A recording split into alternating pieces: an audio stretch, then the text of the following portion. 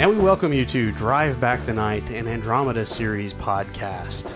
I'm Ethan Maestri. And I'm Ryan Mazzacco. Each week, Ryan, we take an episode of Gene Roddenberry's Andromeda and analyze it for the things that we liked and disliked about the Andromeda universe. Right. Well, most weeks. Most weeks. This one's a little different, isn't it? Yeah, it is. Yeah, so we have concluded our review of the Season 2 episodes. And so, like we did at the end of the first season, this is going to be our special review episode of Season 2. Right. And I think it's probably a little more necessary that we do this for Season 2. We actually kind of kicked around the idea of maybe just going ahead and skipping right on to Season 3. Yeah. But, you know, as our listeners who keep up with us may know, man, we really flew through Season 1. We sure did. And then we really slowed down at Season 2. Yeah. Yeah. Yeah. Much like after eating a whole plate full of waffles. Right. Yeah. Everything just kind of slows down after that. What would you know about that? I had them for dinner tonight. Okay. Yeah. And I'm feeling a little slowed down at the moment. Right. So we thought it would be a good idea if we went ahead and did a Season 2 review episode as well to try to catch up everybody, including ourselves, on just what happened in Season 2. Yeah. And it's not so much that we want to review the season as a blow-by-blow and recount everything. It's just we wanted to hit the high points. Right. And kind of have fixed in our minds what we saw and the changes that took place, and now commit those to memory as we go forward. Mm-hmm. Right. All right. Okay. So I figure let's go ahead and get started. I've got a couple of fun facts. Okay. As I usually do. Yep. Before each episode. But I've got a couple tailored specifically for Season 2 on the whole. And the first of them would be the commish tally. All right. I've been looking forward to this. Because we had this for Season 1. And it was at 13 or 18. I can't remember now. I want to say it was like 18. Wow. It was a high number. Man. Of commish alums that appeared in the first season.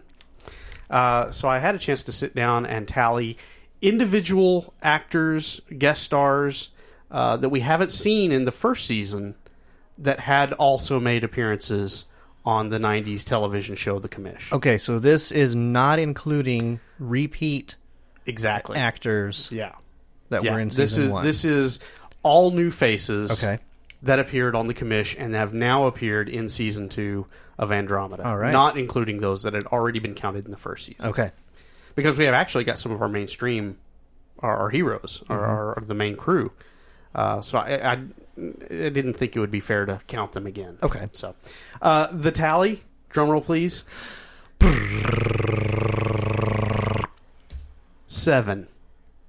Oh, that's kind of a letdown. It was kind of a letdown. But still 7. Yeah. Out of the 90s television show The Commish with Michael Chiklis. Right out of Black Sheep, wasn't it? Yes, it was. Yes, it was. So anyway, yeah. 7 of our guest stars, and we had quite a few guest stars in this second season. I wanted to take just a couple of minutes and talk about 2 of them that have a little more meaning, I guess, to you and I. Yeah. Really. You and I, in the course of watching the second season of Andromeda and reviewing it for the podcast, somewhere in there, September, October, November, you and I both watched the Dark Matter television show. Yeah. And after looking back at the guest actors, I realized we had a couple of them that were in that series in Dark Matter that's currently running in its second season now. Anthony Lemke. He played Becca's... Schrodinger's cat. Yeah, he played the boyfriend, the love interest. Right, the love interest, con artist. Who's playing who? We don't know. Yeah, in A Heart for Falsehood Framed. And now, in Dark Matter, he's playing 3. Right. Yeah, the character 3, who I happen to like a lot. And, I didn't make that connection that he's in Dark Matter and Andromeda until I went back and reviewed the guest star list, looking for commish alums. Right. And then I realized, that guy's voice, he's familiar. Oh, my goodness. Yeah, he's in Dark Matter. So I thought that was really cool to look back on this season and still see some of these guest stars still very, very prominent in sci-fi today. And then, too, another one of the Dark Matter alums, Roger Cross. who appeared as Carter in the episode All Too Human in Andromeda. He plays Six. Right. Interestingly, he was also in Continuum, which is a series that I also watched. That I have not, but yes. You haven't watched it yet. No. Okay, and I've been recommending that you do. Yeah, I loved that series. It was really good. I blew through it so fast. It was addicting. You binged. I definitely binge watched that. Okay. So yeah, he appears there as well. Yeah, he's a major character throughout all 5 seasons of Continuum. Oh, it's only 5 seasons? Mm-hmm. Okay. Maybe I should have started there instead of the show I started into, because there's way more seasons of it. But we'll get to that in a minute. Others that we have to mention: William B. Davies, the smoking man from X-Files. Mm-hmm. Of course, we had him in Pitiless as the son, as the doctor that interrogated Purple Trance. So, in your opinion, is he better at interrogating people or smoking? Being that we get to see him do both in the X-Files, not smoking in Andromeda, but interrogating in both X-Files and here, I think you might peg him as the interrogator. So more. That's his typecast. But now. He does smoking really well too. Yeah. Yeah. But he didn't have to smoke in Andromeda. He didn't. He's versatile that way. And he was still good. Yeah, right? he's versatile that way. Okay, all right. All right. Moving on, James Marsters, obviously Spike in the Buffy the Vampire Slayer series. And here he shows up in Into the Labyrinth as Charlemagne Bolivar. Yeah, so there it was nice to see the face of Elsbeth's husband. Right. And it just goes to show that beauty breeds arrogance. So, yeah. So we had those two, and then Christopher Judge from The Night, Death, and the Devil. He played Wrath of Achilles, and obviously Christopher Judge plays Teal'c. Now I bring him up. Well, one, he's a popular face, but mainly for me because I did start watching the Stargate SG-1 series just recently. I've seen enough of these actors' names in Andromeda, and almost every one of them, when I look them up, at some point they have played on SG-1. So it got me thinking, I need to watch SG-1 just so I can, continue to see some of these familiar faces. And SG-1 was one of those shows that I never paid attention to. But in the course of watching Andromeda and listening to other podcasts, I've been drawn in. So I started watching SG-1, and so Teal'c shows up in my Andromeda and in my Stargate, and life is good. All right. You've seen SG-1. Oh, yeah. I mean, you watched it back in the day, though. Yeah, I watched it back in first run. I haven't really watched it much since then. Okay. I'd say really I haven't watched it at all since then. But It was something that I always liked. I would stay up late to watch it. Yeah. Yeah. I can't tell you that much about it now because it's been so long. Right. So. Well, and this kind of rolls into the last part of the facts for the Season 2 that I wanted to discuss. SG-1, Stargate SG-1 versus Andromeda, back in the day when it was originally airing. That was in Starcrossed, right? From Season 1? Wasn't that You're referring to Michael Shanks. Yeah, that was the crossover episode, wasn't it? That was the crossover episode, exactly. Okay. Exactly. Right. Yeah. I still think they really whiffed on that one. That was an amazing opportunity that they missed. Yeah. Anyway, we're on Season 2 now. Yeah, Season 2. So I wanted to discuss kind of a touch on again, actually, because in our Season 1 review, we discussed a little bit about Nielsen ratings and how Andromeda, when it premiered, did extremely well. It was almost right there with Stargate SG-1, which at the time was in its second or third season, and doing quite well itself. It was the top-rated sci-fi show of the day there in 2000. Andromeda was a very close second. And then in the second season, it premiered quite well because of the cliffhanger that the first season had left us with in Its Hour Come Around at Last.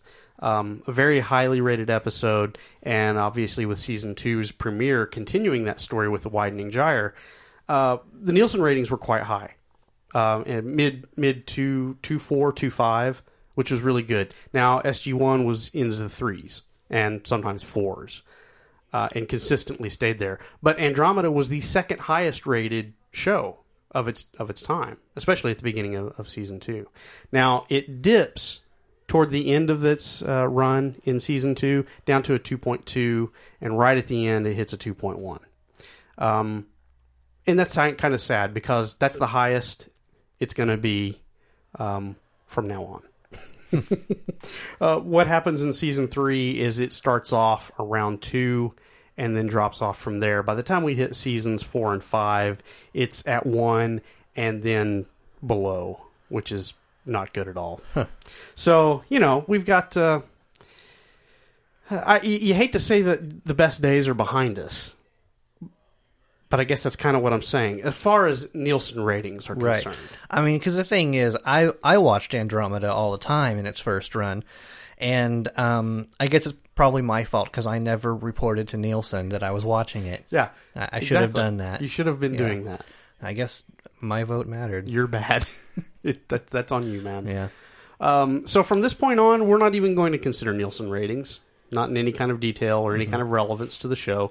What did you say? Nielsen is now... from now on, if we refer to Nielsen, we're just talking about the comedic actor from Airplane and... who was Canadian also. Oh, was he? Yes. Okay. Yeah. I don't know that for sure. I think I heard that somewhere. Oh, okay. But if he's not, well, at least you got something cool, Canada, for a few minutes, whether it was true or not. So yeah, Leslie Nielsen. May he rest in peace. That's all I got for fun facts for season 2. Let's move on. So I guess the next point that we wanted to do is kind of discuss the bullet points of the major things that have happened here in season 2, particularly with regard to changes that we have seen take place throughout the course of this season. Can I just say, I'm looking at your notes on the monitor here.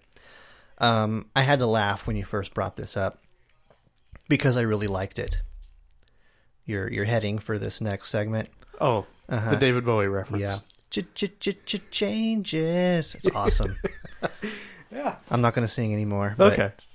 Well, I had my couple of bits before we got started there. Okay. And now you've had yours. All right. So we're good. Okay. No more singing. No. Let's move on. No. Rev Bim. Huh. Let's talk about Rev Bim. All right. And we've talked about obviously, him a bit. Yeah, this is a pretty big change, obviously. I mean, I don't know how you can talk about Season 2 and not talk about the changes with Rev Bim. I mean, we saw it right in front of our eyes. His horns are different. I almost forgot that discussion. Yeah. And I didn't know you were going there with that. Oh, was that not what you... No, that's not what I was thinking you were going. Was there another change with Rev Bim in Season 2? A little bit later on. Oh, okay. But yes, he did change at the beginning of Season 2. Mm-hmm. Rather rapidly. Right. A little bit of a prosthetics change. Yeah. So, as a result of trying to find something that worked better for Brent State. And, I mean, just sticking on that for just a second. The thing is, if you're watching this in first run, you've got the whole summer hiatus to forget what he looked like. Yeah, you're not So it's not until we watched him back-to-back, basically. And even then, you had to point it out to me. I didn't notice. I'm not very observant. I don't know why I do this show. Because I don't notice things. Well, but you've got opinions. Okay. So that's why it counts. Well, everyone's got opinions. But... True. So yeah, we and it's great because we had the opportunity to talk with Brent State on air here with this podcast and interview him and get his thoughts and impressions about working on the show. He loved the show. He loved the crew. He loved working with them. That much is obvious just in talking with him and in seeing it come through in his acting when he's on camera. Right. He's still friends with some of them. Exactly. Lives in the same neighborhood. And, it's so gratifying to hear that because, here we are 10 years down the road from when he exited. Well, more than 10 years since he exited the show. Yeah. And looking back on it, there's not a whole lot of information about what was going on with production in Andromeda. I mean, I'm scraping deep into the bowels of the internet to get Nielsen ratings. And that is a dangerous place. Yeah. I've seen things. No, not really. You can't unsee. You can't unsee. Right. No, I have information that you cannot be unknown. No, but it's behind the scenes production information is very, very hard to come by. And that's one of the reasons why we reached out to Ethlie-Ann Vare, and was able to interview her to kind of get some background as to what it was like putting this show together. In that void of information, that vacuum of information, you can kind of make things up. And the predominant thing that you see is when an actor leaves a show, it's because they had a falling out or something went wrong. Mm-hmm. It's been out there that Brent State left because of the prosthetics. Mm-hmm. How is that real? Is that really what happened? Or is that a cover for he didn't agree with so-and-so on the show? Mm-hmm. Or an executive producer or whatnot. And it was gratifying to know and to hear from him and to hear when we talked with Lisa Ryder too. And in the sense that you get is that the crew was very close. The main actors, they enjoyed each other's company. And it was obvious that Brent enjoyed their company too. But sadly, physically he couldn't hold up. Right, the costume was just too much. The hours were too long. I don't remember how early he said he had to get there in the morning. Oh yeah, it was at least 5 hours before they could start shooting. Several hours before anyone else even showed up. Yeah. So yeah, and then him and Laura Bertram sitting in the chairs next to each other, getting their makeup and their prosthetics added on. What a way to start your day, huh? Mm-hmm. Yeah. So Rev M exits. Sad. Honestly, the impact on the show, I think, is rather profound. Yeah. We've caught ourselves talking several times in subsequent episodes since his exit about how it just doesn't feel like certain things in the show would happen if Rev were there. Right, yeah. I've been thinking about this for a while, too. It seems like a lot of times in a TV show, when someone does leave for whatever reason, it always seems like they bring in somebody else, a new cast member, to fill that void. Yeah. To play whatever character type that person was. Yeah. So you would think that they would have brought somebody else in to play sort of that advisor, that spiritual leader, to have that presence there on the ship, in the crew, but they really never did. No. I mean, I think they tried to have other people sort of try to take on that role a little bit themselves, maybe with Trance a little bit. I don't know, but I just don't. There's really no one filling that spot. Yeah, now, and I think, like I mentioned before, there's a bit of a gap there, not being able to fill it, and it takes out, I think, a lot of what Robert Hewitt Wolf originally intended to inject in there by having that sage-centered character, and how the crew could kind of rally around this individual and find some cohesiveness. Mm-hmm. Now, the great thing is, I don't think the crew has lost its cohesiveness. It's just they're having to find it amongst themselves now, with him gone. Right. Maybe leaning on some of the lessons that they learned from him. Oh, of course. Right. Yeah. Yeah, he's gone, but he's not forgotten. Right. Mm-hmm. So, anyway, that happened. Yeah. Sadly, it did. Something else happened, too. Did it? Yeah. Okay. Our little purple princess. Yeah. Trans Gemini. That's right. Something really big happened. A couple of things happened in this season. Yeah. First thing was kind of a minor thing, but kind of, kind of a big deal. I mean, it was a whale of a tail. If it's your tail, it's a pretty big deal. Yeah. Right? Yeah. Her tail gets shot off. Yeah. So that was kind of the start of the disappearance of Purple Trance. Mm-hmm. And so in Ouroboros, she just full on gets replaced. Yeah, pretty much. With the same actress. Yeah. But in gold instead of purple. So what's your feeling on that? I mean, first run. Okay. What was your first run impression when that happened? I was blown away. I mean, it's something you don't. I didn't see it coming. I mean, I don't remember every episode. There are a few things that happened when I was watching this in first run that, man, that sticks with you. You're never going to forget that. And that's one of those things. I got to know this character, Purple Trance. We didn't call her Purple Trance. She was just Trance. And then all of a sudden, she goes in, Gold Trance comes out, and that's the game from now on, because it's changed. Yeah. It was a major change, and Yeah, I mean, it did. It really blew me away. Now, going back over this second and third time, of course, I was expecting it. It's kind of one of those things that I was almost anticipating, waiting for, just because it was such a big watershed moment. I don't know. I guess, which one do I like better? I mean, is that a fair question? Is that what you're trying to get out of me here? I'm just asking how did you feel about it when it happened? Which you've answered that. Okay, yeah, it was just total surprise. Yeah. I really didn't have an opinion. Okay. It was just like, wow, that happened. Yeah. Yeah. Now I will ask you, okay, which one do you prefer? You know what? I'm going to give you the same answer that I gave you when we reviewed Ouroboros. I really can't pick one. They're both trance. It's just part of the evolution of her character throughout this series. There's going to be more evolution of her character. Yeah. Not as extreme, definitely. But it's just kind of one of those things. You just enjoy the ride.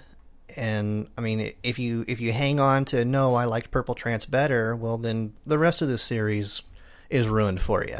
Because you're not getting her back. Right. Oh, I hope I didn't spoil that. I think we're pretty much locked in with the gold now. All right. And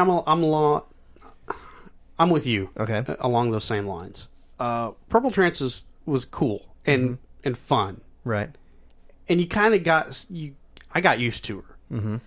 But I kind of look back on it now, and that's teenager trance. You know, what did Lisa Ryder say? Laura Bertram was what, 19, 20? Oh, yeah, I think so. When she started this show. And so you can almost view it, that's teenage trance. Okay, so there's certain qualities and certain behaviors that are unique to that trance. And now that we've got feels like mid-20s trance, a little bit older, more mature, yeah, I don't mind it. Mm-hmm. I don't mind it at all. It is different, but it's still the same character. Mm-hmm. So, you know, I could take either or. Yeah, I'm a little disappointed as to the reason why it happened.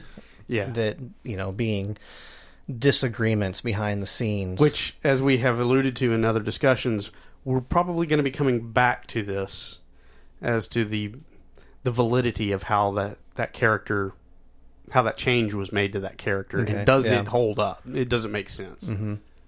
Which we can get to in future episodes. Right, in a couple more seasons at least. So. Okay, yeah. Okay. All right, so anyway, we got Gold Trance. Tears of Baby Daddy. Wow. Yeah. We kind of got a sense that could be coming down the pike. Yeah. In season 1. Mm-hmm. Early in season 1. Early in season 1, yeah, with Double Helix there. But yeah, he's a father. Mm-hmm. A Faja. Yeah, and that bombshell got dropped on us just right here in the last couple episodes before the end of the season, too. So this is still kind of fresh. Yeah. And obviously that story is going to be continued in season 3? Or are they going to wait till way later? Well, I'll hold my tongue. Okay. Mm-hmm. All right, so that's another big thing. Let's talk about Harper. All right. And his character, what he went through, particularly with the first... We'll come to that in a second. Particularly with the first part of the season. Right. So Harper, in the Widening Gyre, basically gets a Magog death sentence laid on him. Yeah. He gets implanted. With Magog larvae. Or eggs. Or eggs. Right. Depending. Yeah. We talked ad nauseum about that. Mm-hmm. So yeah, he spends the whole first half of the season with a Magog infestation. Right. Yes. And then it gets fixed. Yeah. And that was good for him. Yeah. How did we feel? We haven't talked about... We talked about this a lot in the first 10 episodes or so of the second season. How do we feel now about Harper as a character? Do we feel like he's grown with this experience? Or is he still just the same old Harper? It just depends on the episode. He's one of those characters. They kind of make him...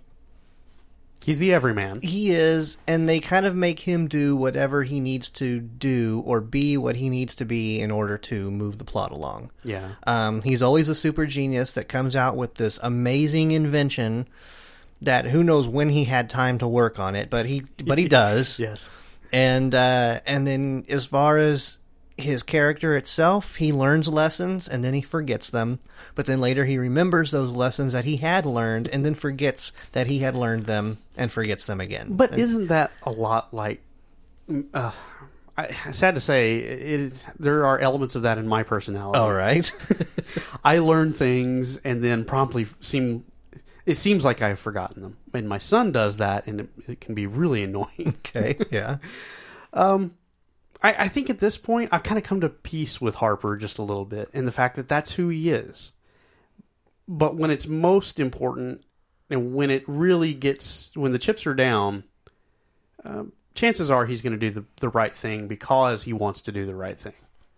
Or because he's pressured to do the right thing. At times. He has to think about it. Okay, what does everybody else think the right thing is? He was going to blow the ship up just to take himself out. And that would have taken Trance and Rami also. That was an early episode in season 2. We had that discussion. Yeah. That seemed like a kind of a jerk thing to do. Yeah, I mean, that wasn't cool. No. But he got talked out of it. Mm-hmm. And I guess that's a redeeming quality. Well, I mean, that's the thing. That he always has to come around to it. Yeah. It's never just like, okay, we have Dylan, of course, who is always... He always knows the right thing. And he's always ready to do the right thing first. That's his first option, is do the right thing. Whereas someone like Harper, which, okay, I'm going to go ahead and concede your point. He's like most people. You say you want to do the right thing, but sometimes the right thing is really hard. Yeah. Or you really just don't want it to do the right thing. Right. But it's got to be done. Right. Yeah. Yeah. And so most of the time he's able to be coerced into doing the right thing. Yeah. Even if it's within himself, he has to force himself, or somebody else has to say, Harper, snap out of it, you're being a jerk. Yeah. Don't kill all of us just because you're mad. Yeah. Yeah. Just because you're going to die doesn't mean you get to take everyone else out with you. Yeah, no doubt. All right. So, and we'll continue to see Harper's growth over the next 3 seasons, I suppose, too. Growth and regression. Growth and regression, yeah. What is it? 1 step forward, 2 steps back. Yeah. very, very much Harper's MO. Dylan Hunt. Dylan Hunt had kind of a big change that we got to visit. He got to visit his great grandchildren. Mm. And in the course of meeting that extended family, he got to make peace with his fiancée, who had now been dead, 200 plus years. Yeah. Mm-hmm. But he got to make peace with her and let that part of his 300-year past go, and then promptly finds a girlfriend very quickly after that. Mm-hmm. So Dylan Hunt has... It seems like by the time we get to the end of the second season, and particularly after Lava and Rockets, it very much seems like Dylan Hunt is now in the present, at least the present that's depicted in the show. Right. Is that the impression that you get from him? Oh yeah, definitely. I mean, there's always going to be things that's going to set him back. And we saw also in that episode he ran into Telemachus Rhade, a descendant of Gaheris Rhade, who betrayed him, and not only a descendant, but the perfect genetic reincarnation. So we can see that does happen, something that we've talked about with here. We've heard allusions to right, it. Yeah. So, so that happens. But anyway, back to Dylan, though. Yeah, there are going to be these things that are going to set him back, that are going to take him back to his old life. But I think you're right. For the most part, he is, I don't want to say comfortable or happy, but at least he's accepted where he is now. And he's able to, he's able to date again. Yeah. A lot. Yeah. Yeah. Mm-hmm. So, Dylan had some some changes. Mm-hmm. And then Becca, she doesn't do causes. until now. Right. And we got to see that explanation of why she didn't do causes with Bobby Jensen. Right. And that whole episode, that whole chapter in her life, we got to see that. I think we got some pretty good backstory with Becca, especially in that episode. Not one of my favorite episodes at the time that we reviewed it, but nice to see the backstory. Yeah. Not just for her, but with Harper a little bit too. Right. And it just goes to show sometimes an episode can be valuable without being that great of an episode. Yeah. And finally, the major thing that happened, the Commonwealth. Yeah. We got to see it established with the 50 Worlds Charter. Right. I think. I mean, is that what happened? Because, I mean... They had a party. They did. They had their little reception, and they had the 50 worlds and everybody there. They still haven't really set up any sort of central government, it doesn't seem like. So I don't... But it's in existence. It is. And there's definitely a lot of things that they're doing already to use it, especially the Nietzscheans. I mean... Yeah. Yeah, anytime... Oh, they're leaning on it. Yeah. Hard. Right. Yeah. So... But I mean, it is a major step, though. We have the Systems Commonwealth. Yeah, and it's established, and it was cool because this isn't just a season 2 goal that's happened. This was the outset of the pilot episode, right? Or yeah, it was from the second part of the pilot episode. Yeah, and so now over the course of 2 whole years, we've seen them work toward this, and right, some fulfillment. I do kind of have a question about this, though. I was thinking about this earlier. Who exactly does Dylan and the crew of the Andromeda represent? Because it says that there are 50 signed worlds. Is Dylan and the Andromeda crew part of that? Are they one of those signed worlds? I think they're going to be akin to something like Washington, D.C. Okay, so they exist, but they don't really count, but they do. Yeah. Okay. Yeah. And it's not necessarily like they're in the leadership role. Mm-hmm. But well, I mean, at the moment they're exceptional. At the moment they are, though. Well, yeah. There really is no central government, and right now everybody looks to Dylan. True. Yeah, so maybe it is DC of the Andromeda universe. I don't think the crime rate's high enough on the Andromeda, but so, is there some android on android crime going on there? I think so. In the bowels of the ship. Yeah. Artificial lives matter. Right. Wow. Now that you say that, that feels like that should be a topic. Where did season 2 leave us with the whole artificial intelligence thing? Okay, we got to segue into that a different way, because that can't make the show. No. Oh, you're right. You're right. Oh, man. That will make the show a whole lot longer than it needs to be. So let's just move on then, and kind of wrap up our discussion here of season 2. I thought it would be nice to talk about who we missed from season 1 that we didn't get to see from season 1. Okay. And the couple that I had here that I thought of, first of all, the consensus of parts. Yeah. This just seems like a power, an entity. I would like to have seen it weave its way into the storyline a bit more. Sadly, it's not happening. No. Someone else, Gerontics. I miss don't you miss Gerontics, Ryan? You know what? I miss Gerontics like a bamboo shoot going under my toenails. Ouch.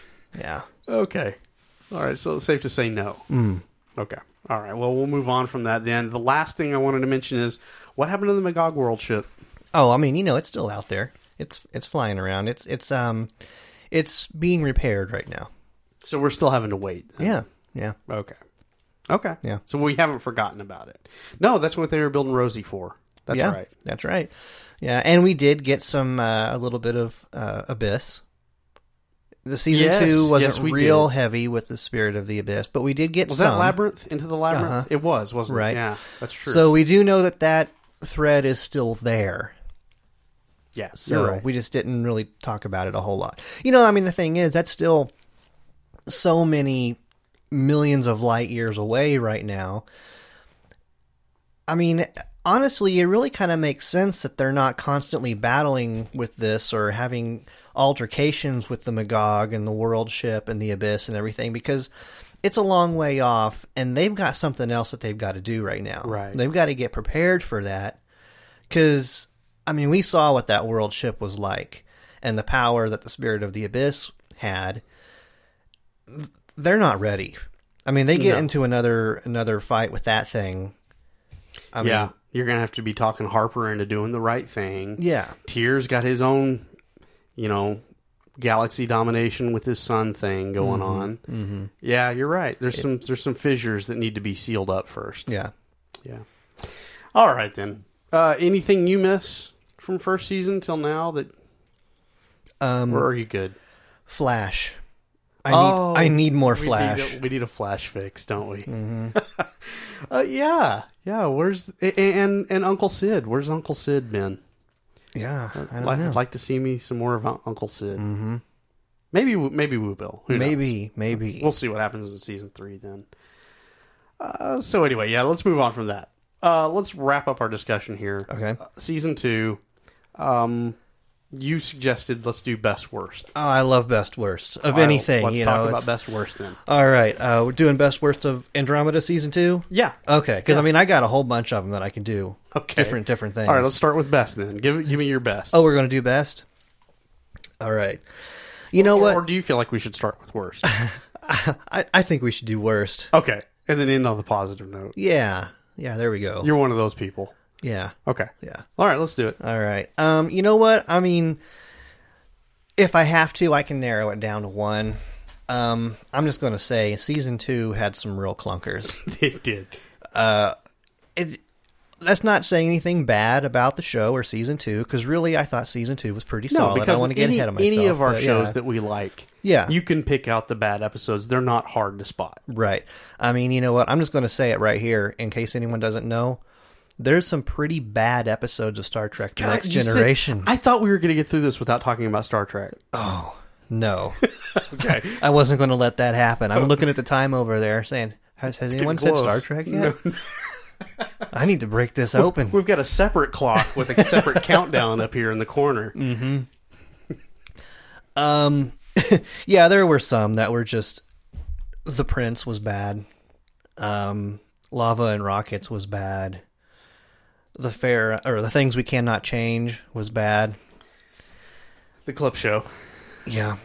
But it was bad because it was a clip show. It was bad because it was a clip show. And I will say about The Things We Cannot Change, looking back on it now, having not watched it for a couple of months, it doesn't seem as bad as we reviewed it now. Now, I'm sure if I went back and watched it, it would be just as bad. But I'm thinking about some of the things that it was kind of cool as far as just how everything was kind of abstract. You don't really know from Dylan's point of view, is he going crazy? Is this real or is that real? And just any of those kinds of shows that can kind of mess with your head or mess with your character's head is kind of fascinating. It was very poorly done. So because and I will interrupt now because you mentioned abstract. Okay. And that can be cool if executed properly. Right. I think it was so poorly executed that abstract ends up being pointless. Okay, yeah. Well, and it was a very disjointed episode. All of that said, I'm not going to call it the worst episode. Okay. I'm going to go with Lava and Rockets. Really? Yeah. Yeah. And the thing is, like with The Things We Cannot Change, I talked about it a little bit because I thought there were some very, very small redeeming qualities to it that I could talk about. Lava and Rockets, I got nothing. Yeah, we both reviewed that one pretty poorly. Yeah. All right, let me go with mine then. I wrote down 2 episodes, and you can probably guess them. Okay. The first one I wrote down was The Prince. Okay. Yeah. The second one I wrote down was Lava and Rockets. Yeah. So I think we're in pretty much total agreement on what the bottom 2 rungs of the 22 episode season 2, where those were at. And yeah, I mean, Lava and Rockets is number 22 on my list. All right. And then the Prince is 21. Yeah. And you know what? The Prince tried hard to be a decent episode. Yeah. There again, I think it's the same problem that you talked about with the things we cannot change. There's the start of a really good idea there, and it could be taken somewhere if it's executed properly. But the execution fails it. Right. And then not a couple on top of bad execution, really bad CGI. Yeah. Yeah, that was. And so that one And lands bad that costumes. one. Bad costume choices. Yeah. Oh yeah. The thing I didn't talk about the Prince, but I'm ranking them the same way. I don't know why I talked about the things we cannot change so much. Maybe because secretly, deep down, I actually liked it, and I don't want to admit it. But I don't think that's it. The Prince, it was the same thing for me. It was bad from the start to me, and I never, ever, ever got interested in that story. Yeah. With the things we cannot change, at least when I was watching it, I'm trying to figure something out. You know what I mean? Yes. With the Prince, Your brain was working. Yeah. With the Prince, I'm just waiting for it to be over. And having said that, even more so with Lava and Rockets. Well, it was worse. Yeah, so we can agree. Lava and Rockets. So why? I mean, because you've spoke several times about how bad the Prince is. Yeah, and you have we both have just now gone into details as to why that's the case. What is it about Lava and Rockets that for you is the absolute? This is a mindless episode. Andromeda is not supposed to be a romantic comedy. And I feel like that's what we got. Yes. I still remember our conversation when we reviewed that episode. It was the writing team, Ashley Edward Miller and Zach Stentz wrote that. And I remember you said, to this point, we haven't seen them do a love story. And I said, I still don't think we have. That's true. You did say that. It seems like that's what they were trying to do. Why Dylan and this girl, I don't even remember her name anymore, but why Dylan and Blonde Girl just instantly just fell in love. Not buying it. It just, the whole thing was forced. No. And in the story itself, just jumping on a cargo ship and getting away from it. I mean, there was a pretty cool villain that was introduced there. And we're introduced to the origami. The little paper geese things? Sort of like that, except they're an entire monoculture of mercenaries. Oh, that's right. Yeah. Yeah. Yeah, I remember them now. Mm-hmm.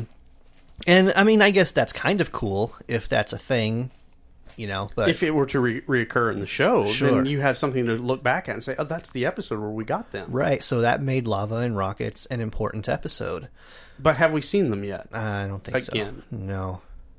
Not that I recall. Okay. So, Lava and Rockets, other than Dylan getting some action, no redeeming value at all. And that's our take on that episode. No, I've got nothing. Yeah, you're spot on. Because I remember that conversation also. Mm-hmm. And it was the fact that it was a love story that was so utterly devoid of anything that made it a good story. Yeah, and it's not because we're opposed to love stories. I mean, look at The Banks of the Lethe, right? That was a tragic love story. Mm-hmm. A fantastic episode. Yeah. Yeah, you're this right. was just too, I don't know, it should have been Hugh Grant in this. Oh, wow. Okay. Yeah. All right, so that's our worst. All right. Lava and Rockets, hands down, the worst episode agreed upon by your two podcast hosts. Right. So, let's move on to the best then. All right. What is your best? Best was a little bit harder because there was a lot of there were some pretty big high points in season 2. There were some strong episodes here. Yeah. I really cared for Last Call at the Broken Hammer. Mm-hmm. I know that you didn't care for it very much, but I liked Immaculate Perception. Yeah. That might surprise you. I just thought it had a lot of value. Because Immaculate Perception almost made it into my worst list. Well, I know. I just because there were some egregious I know, and we talked about that. We don't need to rehash it. Yeah, we Right. talked about that, but I just felt that it had a lot of things that were very redeeming, Okay. in spite of some of the bad things. Right. But I guess if I gotta pin it down to just one, and maybe this is predictable, I'm going to say Ouroboros. Really? Yeah, Okay. yeah. I'm going to make this short and sweet. I wrote down Ouroboros first. Okay. Because to me, that is hands down. It is the episode in which maybe the whole series pivots. Yeah. Now, I'm saying that from my perspective of not having seen the rest of the series. But considering the major changes, all the major changes that we talked about happened. All of those major changes happened in that episode that we talked about as arcs that we see through the whole season. Mm-hmm. Harper, the whole first half of the season turns at Ouroboros. Ugh, I can't say it. Ouroboros. Purple Trance to Gold Trance. That happens in Ouroboros. Mm-hmm. Rev Bim leaving. That happens in Ouroboros. That is the linchpin episode of this entire season. So yeah, and it's good too. Mm-hmm. It's a little mind-numbingly twisted at times Mm-hmm. with them going in and out of the different portals and looking back in time and forward and all of that stuff. But it's very good. And it was well executed, I thought. Mm-hmm. So that, to me, is the best episode, if you were going to recommend any out of the season. Now, a personal favorite of mine, I'm just going to mention, is The Night, Death, and the Devil, because Fleet. The Commonwealth gets its fleet. And Michael Hurst as the guest actor of Clarion's Call. He was a fun actor, guest star to watch. I enjoyed watching him and his character in the course of that episode. It had Christopher Judge in it, which I mentioned earlier, and that was cool to see. But I think it was a great episode because it gave us so much to talk about. From AI and just speculative, like what's happening on the Clarion's Call, and speculating on what's the impact going to be of a casino ship running the fleet now, Right. What's going to happen to Ryan? Right. And while we didn't in principle agree with where the show left us at the end of it, it was still a fun episode to watch, and it was a fun episode to discuss. Mm-hmm. And for that reason, that one kind of stands out in my mind right now as kind of my personal favorite episode, The Night, Death, and the Devil. I just remember that they left the fleet behind. Right. That was a sticking point for me. Yeah. So that's our best and worst. Yeah. So I guess the last question that we have to wrap up our discussion here of Season 2, what did you think of Season 2? I liked it. I think there was a lot of payoff for some of the things that we learned in Season 1, and we were anticipating, and we got answers. And we also got more questions, which is good because now I'm going to anticipate Season 3. If Season 2 isn't able to do that for me, then it's kind of a pointless season. But I felt that it did. It did all those things. It was entertaining. There were a few of those. We picked on the clunkers. Yeah. We picked on the worst of Season 2. And you know what? Those were bad. But I mean, if 3 out of 22 is bad, yeah, that's pretty good. Yeah. So, okay, yeah. I'm going to give this 2 thumbs up for Season 2. Okay. Yeah. You can say that with a perspective on all 5 seasons. Okay. I only have 2 seasons now to look back on. Right. And I'm not going to say this season is better than Season 1. No, I didn't say that either. Okay. Mm-hmm. And just from my perspective, Season 1 was a stronger season. Mm-hmm. I mean, but that's where the bulk of the world building took place. Mm-hmm. And there was a lot of things, a lot of heavy things that got discussed and backstory. And we got more of that in the second season. But I just don't feel it's as strong as the first season. Mm-hmm. That said, I'm right with you. There was a lot of entertainment in this season. And I enjoyed going through it. And I enjoyed looking back on it. We haven't talked about any of about our discussion of the Codex in Robert Hewitt Wolf's involvement in the first part of this second season, and then it not being there in the latter half. And in our private conversations, I know I had mentioned a time or two, I don't know if I'm going to like the series as much with Robert Hewitt Wolf's influence removed. I can sit here now and say, I don't really notice the difference. There were some major character changes, and maybe some of that happened because of Robert Hewitt Wolf's exiting. But I don't think it takes away from where the story was going. I will say this. Some of the changes, like from Purple Trance to Gold Trance, makes it a lot easier for us to sit here and talk about the show now and not have to be uncomfortable about it.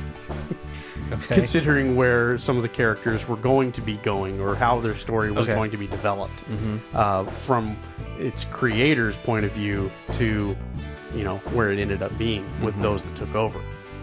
And so I can sit here at the end of season 2 and say I was entertained, I enjoyed it, and yeah, I liked it. Okay, so hey, that's our best and worst and our thoughts on season 2. If listeners, if you have any thoughts that you'd like to contribute to this discussion, your best and worst, anything that you think about the second season, or the first season, or anything else that's related to the Andromeda universe, let us know. Ethan, how could they get a hold of us? You can send us an email at drivebackthenightpodcast@gmail.com. We're also on the social media, Facebook and Twitter, using the handle @AndromedaPod at both of those places. Our home is on Podbean, www.andromedaseries.podbean.com. There is a tip jar there if you should feel so inclined. And if you listen to us on iTunes, we'd certainly appreciate a review or leave some stars. Thank you. And so next time, Ethan, what are we going to do? You want to go ahead and move on to season 3? Absolutely. Let's do it. All right. So join us back here next time as we go ahead and we dig into season 3, the first episode, If the Wheel is Fixed.